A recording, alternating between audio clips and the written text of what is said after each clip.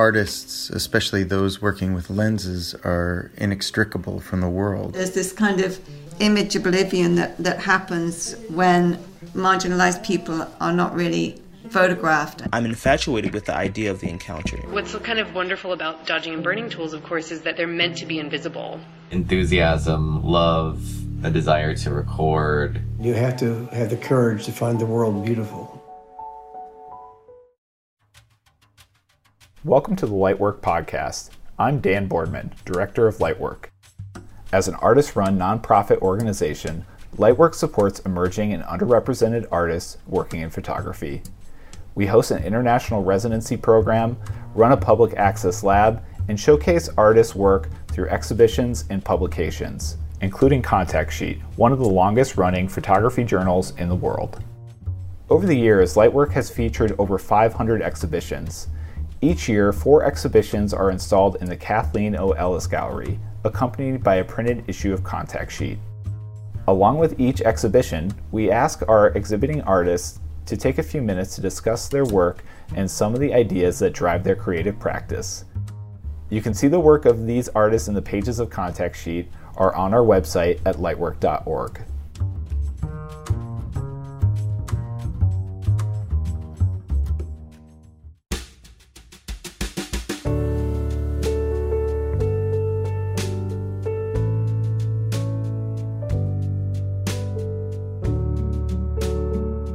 My name is Samantha Box, and the title of my show is Caribbean Dreams. Caribbean Dreams is actually the brand name of the can of Ackies that is featured in the photograph, the Jamaican national dish.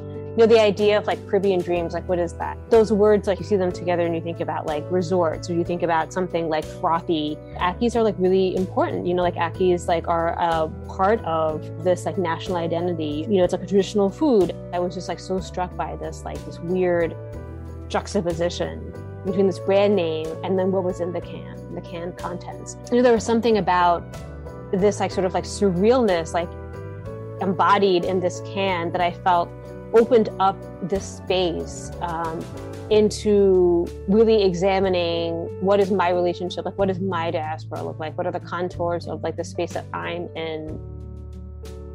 I went to the local green market, community green market it's called, over here in Pelham Parkway, and I saw a fruit that I hadn't seen for a while. It was a soursop, and my memory was jogged.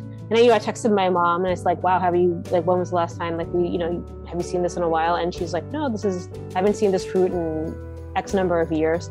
And that led me on this thought process about what does this mean? I haven't seen these things that perhaps I don't recognize, fruits and veg, or basic sort of like markers of the places that I'm from. And so I started buying the fruit and vegetables, and putting them into still lifes that I created in my apartment.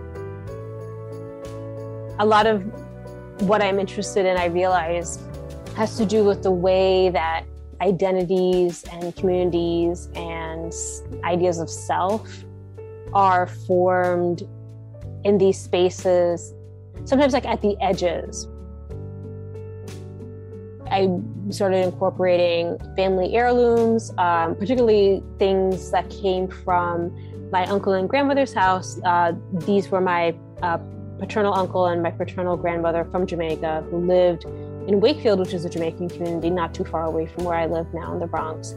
Incorporating some of their heirlooms from their house, incorporating some jewelry from my mom and that was, in her family, incorporating my body, incorporating other things. And that was sort of the first body of work, was really this defining of the space and defining of, myself in relationship to some of the passing of my grandmother, my uncle, and then also the beginning of this life in graduate school, being in the Bronx. And so there's a lot of stuff I think I was processing in the first part.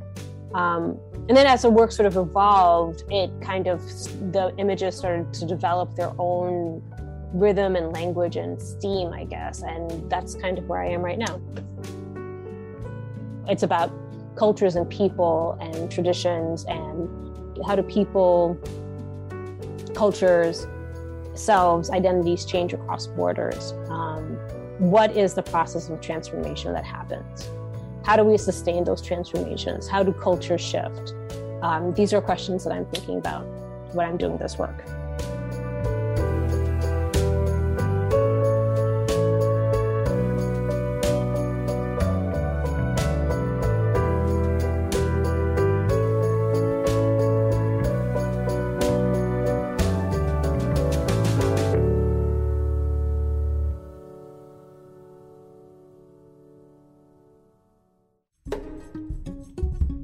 Thanks for tuning in to the Lightwork podcast. The artist in today's podcast is featured in Contact Sheet. You can subscribe to Contact Sheet at lightwork.org. There you can also browse our online shop, learn about our fine print program, and community lab. Stay in touch by following us on Instagram and Facebook, and by signing up for our mailing list. Thanks for listening.